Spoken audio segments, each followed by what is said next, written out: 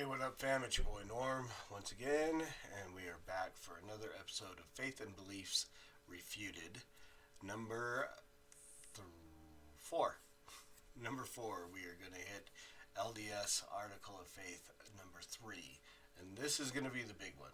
This will probably be the longest of these because it's going to go the most in depth into what they believe. I'll get into what we believe and where they do not meet and where they might and where they don't.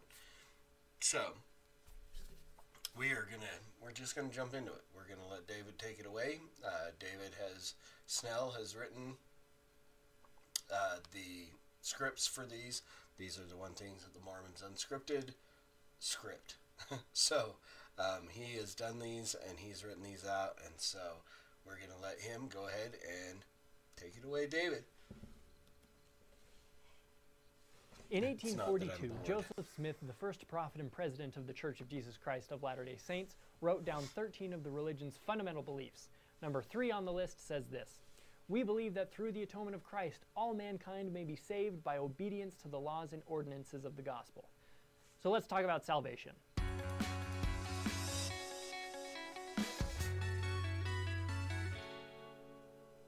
All right, guys, here's the deal. The big ticket topic of this article of faith has to do with the age-old question, are we saved by grace or works? But it will help immensely if you first understand what salvation means for Latter-day Saints. So that's what we're going to cover in this video. I'll dedicate an entire episode to the grace versus works question in the future. In fact, I already have it written. But for now, just know that we believe we are saved by grace. There's absolutely nothing we can do to save ourselves or earn our way to heaven. But keep an eye out for an entire episode just about this in the future. All right, well, before he goes into what Mormons believe is salvation, let's talk about what Christians believe is salvation. Christians believe that we are sinners by nature, deserving of punishment to be cast into hell, and that God provided a way through Jesus Christ. God incarnate came to earth, perfect man, sinless, went to the cross and took upon himself our sins so that justice could be meted out upon him, and he became sin so that we could become the righteousness of God. He took our sin and he imputes us with his righteousness when we repent and we put our faith in him, neither of which is works. We have to verify that, because they'll get into the idea that repentance is a work. The Bible makes it clear that repentance is a gift that God gives us. He gives us repentance. He gives us the ability to repent. It is a gift from God. It is not a work. Faith is a gift from God. It is not a work. So that is what we believe as Christians. We believe we are saved from hell. We are saved from the penalty of sin because Christ took it upon himself. That's why Romans 3:25 can say God is just and the justifier of those who have faith in Christ, because he put forth Christ as a propitiation, a substitute, a wrath absorber, of what the word means. And he took that for us so that when we repent and we put our trust in him, he imputes us with his righteousness. We are able to go to heaven, to the place we do not deserve, and live eternally with Christ in heaven, one level of heaven. He'll get into this here in a little bit. But we believe there's one heaven, one hell. Those are the only two options of where people go. Either you repent and put your trust in Christ and you go to heaven, or you try to atone for your own sins, stand before God on the day of judgment in your own strength, and you will be cast out into the lake of fire. Now, salvation. What do we need to be saved from? To put it simply, physical and spiritual death. Our bodies are gifts from God. Eventually, God wants each of us to have a perfected, glorified, eternal, and resurrected body like Jesus Christ. But, as we're all keenly aware of, we're all going to die one day. Our bodies are going to wither away and decompose, and there's absolutely nothing we can do about it. That's one problem. Spiritual death, also known as sin, is another problem. No unclean thing can dwell in the presence of God, right? How dare you profane this place with your presence? Well, that means we're kind of screwed because we've all sinned and all come short of the glory of God. If Christ had not intervened on our behalf, sin would keep us forever banished from our heavenly home, and there would be nothing we could do about it. Jesus Christ saves us from the consequences of both physical and spiritual death. Because he was resurrected, we will all be resurrected, thereby overcoming the obstacle of physical death. And because Jesus Christ paid the price for our sins, repentance is possible. We can be cleansed of sin, thereby overcoming the obstacle of spiritual death. Technically, that's what we're saved from, and that's salvation in its most basic form.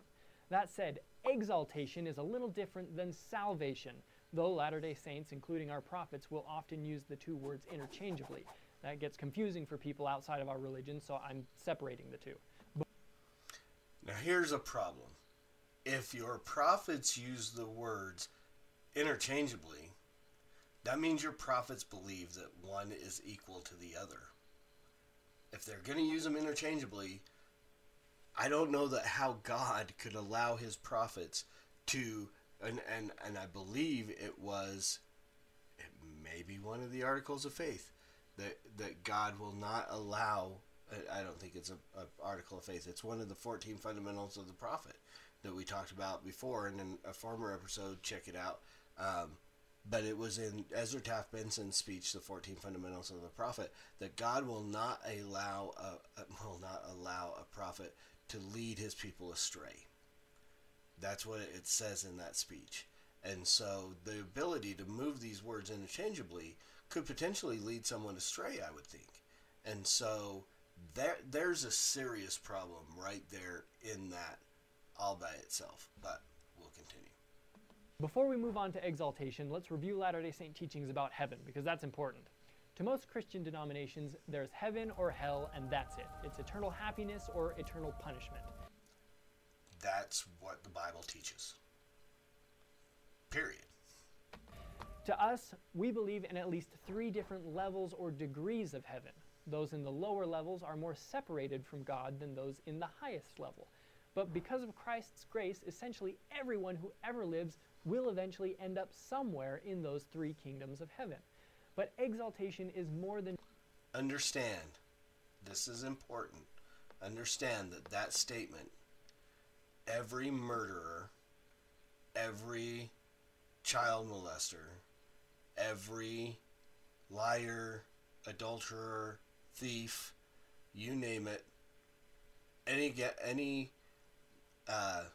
sin that is out there, those people without repentance are going to get to the lowest level of heaven according to Mormon beliefs. There is one group of people, according to the teachings of the Mormon church that have been taught by prophets and so on, there's one group of humans that will go to outer darkness with Satan and his demons.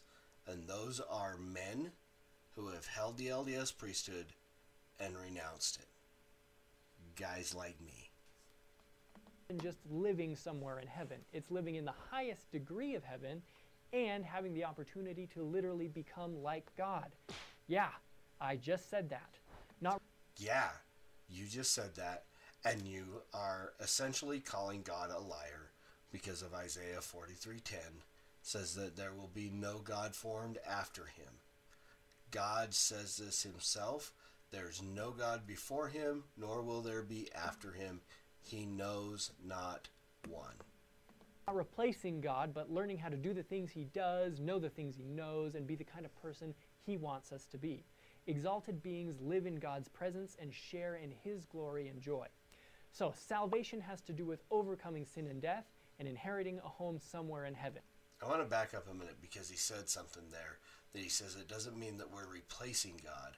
But again, and I wish I had looked up the Joseph Smith, the King Follett discourse, but I'm pretty sure in there at one point he says he will exalt himself to God's throne as God moves on somewhere else, which is essentially him saying, I'm replacing God. Exaltation has more to do with what we will be doing in heaven. Knowing the difference is important. So when the article of faith says that through the atonement of Christ, all mankind may be saved by obedience to the laws and ordinances of the gospel, it's actually referencing exaltation, not just salvation. So again, okay. So here's what they're saying is because Jesus died, everybody gets to go to heaven. That's universalism. That's a heresy. And then he's saying that by obedience to the ordinances of the gospel, that's how they get to exaltation. So they're couching it in the fact that because what Mormons are criticized for is the fact that the Bible makes it very clear that we are saved by grace and not of works, so that no man can boast. And James, where he says that faith without works is dead, is not saying that we need works to breathe life into our faith. It's saying that faith, living faith, produces works. Works do not revive dead faith. So we cannot be saved by our works, and James acknowledges that because he's saying that a living faith produces works. And it's not, we can't take a grape and put it on a dead vine and watch the vine come back to life. Works do not save. The product of faith doesn't bring faith back to life. It has to be living. And that's what James is talking about, and that's what Paul talks about. We are not saved by works. We are not saved. The law does not save anybody. That's scriptural. No one is saved by the works of the law. It can't happen. And so now, and the Mormons used to teach that. When I grew up Mormon, that was what we believed, that we were saved by works, and it was outright. That's what we talked about, and we used that James verse to now. But now, as this has been refuted, and they really can't argue it anymore. Now they have to couch it in one or the other. Now, we're saved by the atonement, and that's by grace, but exaltation is a product of works. Salvation comes by grace alone. The scriptures are clear on that. Exaltation is also an act of grace, but its reception is conditional upon our obedience to God's commandments. But again, we're going to jump into that a lot more in an upcoming episode. Problem is God makes it very clear that man will not be exalted in the sense that the Mormons believe that man will be exalted. Mormons believe, again, the famous couplet from Lorenzo Snow, as man is, God once was, as God is, man may become. That's not biblical. That is not biblical. That is blasphemy. That is heretical. That is one of the key issues that separates Mormons from Orthodox Christianity. I'm sorry, I've got an itch in my nose. And that's a key point, and that is why we can certainly say that Mormons are not Christian, because they are heterodox. They are outside of orthodoxy by that teaching alone. If you still have questions about what salvation and exaltation are, check out the links in the description. Read more about this topic on saintsunscripted.com, send us a message, leave a comment, and we'll get back to you. You guys are awesome, and we'll see you next time.